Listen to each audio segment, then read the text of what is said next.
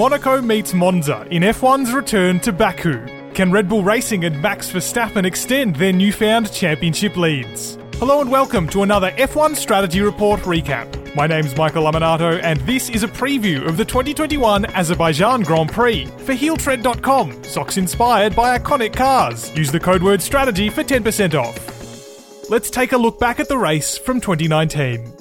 Charles Leclerc and Ferrari started the Azerbaijan weekend as favourites, thanks in part to that special 2019 power unit around Baku's long straights. But the Italian team's race unravelled as early as qualifying. Leclerc crashed in Q3 after a tyre gamble, and teammate Sebastian Vettel was dummied by both Mercedes cars on pit exit on his final lap, depriving him of a crucial slipstream and costing him a front row start. From there, Mercedes controlled the Grand Prix, and after much of practice had been lost to loose strain covers and red flags, few drivers had the confidence in the tyres to make up ground in the race. I caught up post-race with Ed Straw, now of The Race and host of the Race F1 podcast.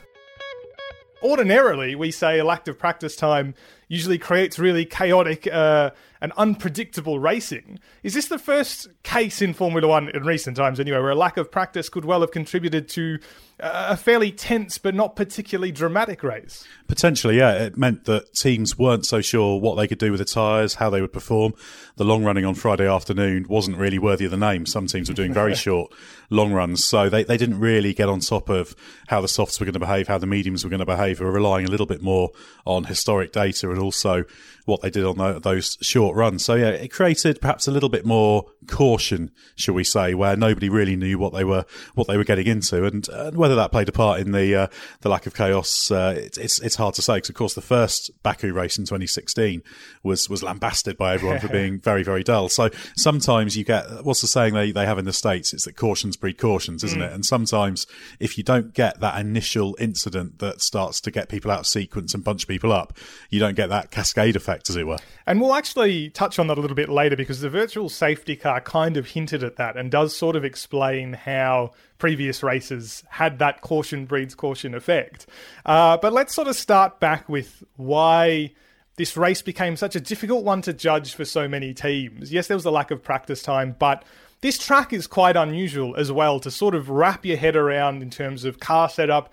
We saw in that limited practice time, particularly between Friday and then into Saturday, teams really trying to adjust and fine-tune the downforce levels, because it's really such a difficult thing to do here, given that it's kind of a super speedway crossed with a traditional street circuit, which is not something we have in Formula One. Yeah, exactly. It is an unusual one. You've got that 2 kilometre drag from the last real corner all the way down to the first corner, which is obviously a nightmare for tyre temperature. So you arrive at turn one without the heat in the tyres. It's interesting that the circuit for the past few years was very much a low drag circuit. So low downforce, and it still is, but the balance seems to have shifted a little bit. And we saw Ferrari initially going quite well, running a little bit more wing, a little bit more rear wing than perhaps some of the others, and that seemed to work really well. We saw them trading off perhaps some of that big straight line advantage in order to be quick in the middle sector, and they were really quick in the middle sector on Friday, although the balance changed as it went on. We saw Renault struggling because they just didn't bring enough wing with them. Basically, they did a few things overnight from Friday to try and improve things, but they were struggling because of that. So yeah,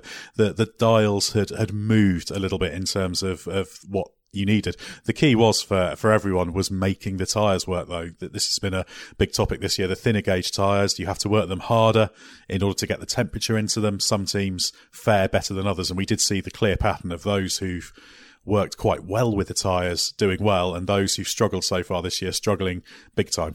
Let's talk about that marathon qualifying that we had. Like you said, 2 hours, more or less. A red flag caused by Charles Leclerc that in many respects undid Ferrari in Q3, or at least contributed to their undoing, we should say.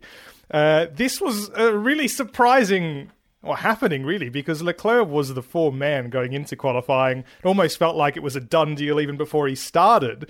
And fingers are beginning to be pointed at that idea that they were running the medium tyre in Q2 when he crashed. We even saw Vettel come close to crashing at turn 8 as well. Was it too big a risk, do you think, for Ferrari to try and start on that tyre? No one else really had the inclination to. And is it too much to say that that was perhaps directly contributing to what ended up being the complete unravelling of Ferrari's weekend? Yeah, I think you have to say it was. Leclerc has to take responsibility for the crash, and he did. But as he put it, he basically brakes at the same point he would have done on the softs for turn 8. Obviously, there's no room to escape there unless you commit early to the escape road. So that led to him hitting the wall. I don't really know, even with how good a race tyre the medium was, which was slightly unexpected, I don't really see the benefit you would have got from starting on the mediums. They wanted to use a set of mediums at some stage in qualifying. They could have well have used it in Q1, got rid of it, and then just focused on the soft, and then drivers wouldn't have had to recalibrate. So yeah, I just think Ferrari just need to play it sharper. And of course, we saw that as well in Q3 when Mercedes pulled over both cars, having gone out the pits to do what were notionally practice starts. Of course, they were nothing of the sort. It was a dummy.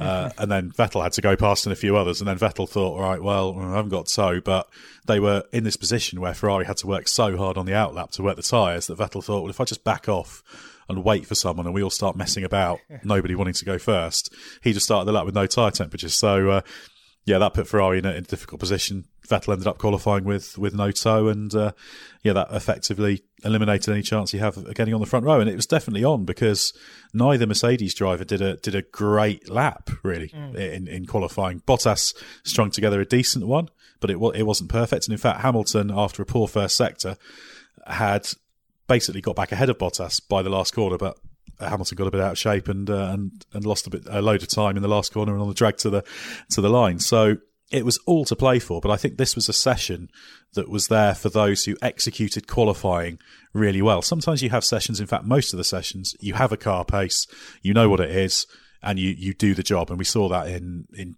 Shanghai, for example, where it's kind of 2x2 on the grid. But I think there was much more scope here in Azerbaijan for a sharp race team, well-executed strategy, do everything right to make the difference between being fifth on the grid or first. We get to the race, though, and Mercedes had the opportunity to break the record, 4 consecutive 1-2 finishes to start the season, which ultimately did come to pass. Almost was undone for Valtteri Bottas, though, at the start. Some really fair racing between Lewis Hamilton and Valtteri Bottas for the first couple of turns.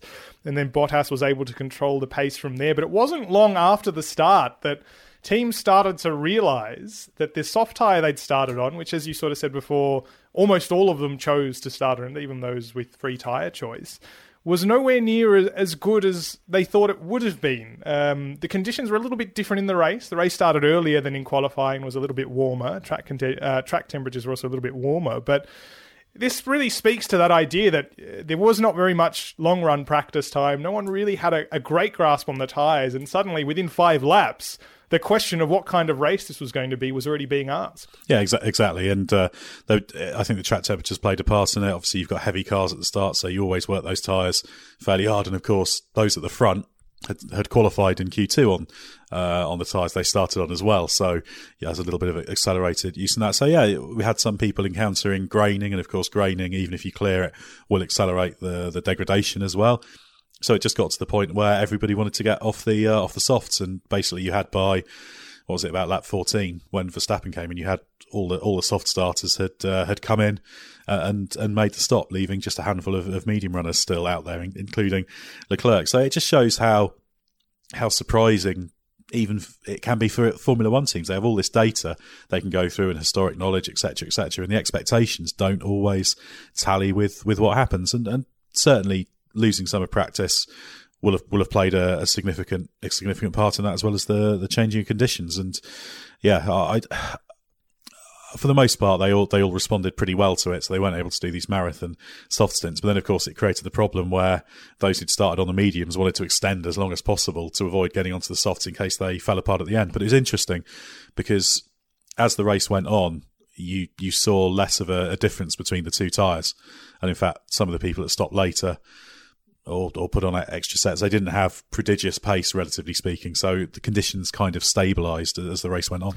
In 2021, F1's back in Baku. And while it's another street circuit, the challenge is dramatically different to Monaco last time out. This track is all about taking off as much downforce from the car as the driver is comfortable with, and trying to live with it through the twisty second sector. This will be another interesting comparison for Mercedes and Red Bull Racing. Traction and slow corner performance is important, which should be Max Verstappen's domain, but engine power will also count for a lot, which means this weekend we'll get a real glimpse at how close Honda has moved to Mercedes in the power stakes. The surface and layout aren't particularly stressful for the tyres, and in 2019 the race was comfortably completed in one stop. But this year, Pirelli is bringing its softest compounds to Azerbaijan for the first time. This will put more of an emphasis on preservation, which is a Hamilton strength in this title fight. The compound choices should see some more strategic variation, especially given overtaking is very possible down the mammoth front straight. So can Max Verstappen and Red Bull Racing consolidate their title leads, or will Lewis Hamilton and Mercedes avenge their undercooked Monaco performances? I'll be back next week to debrief all the action.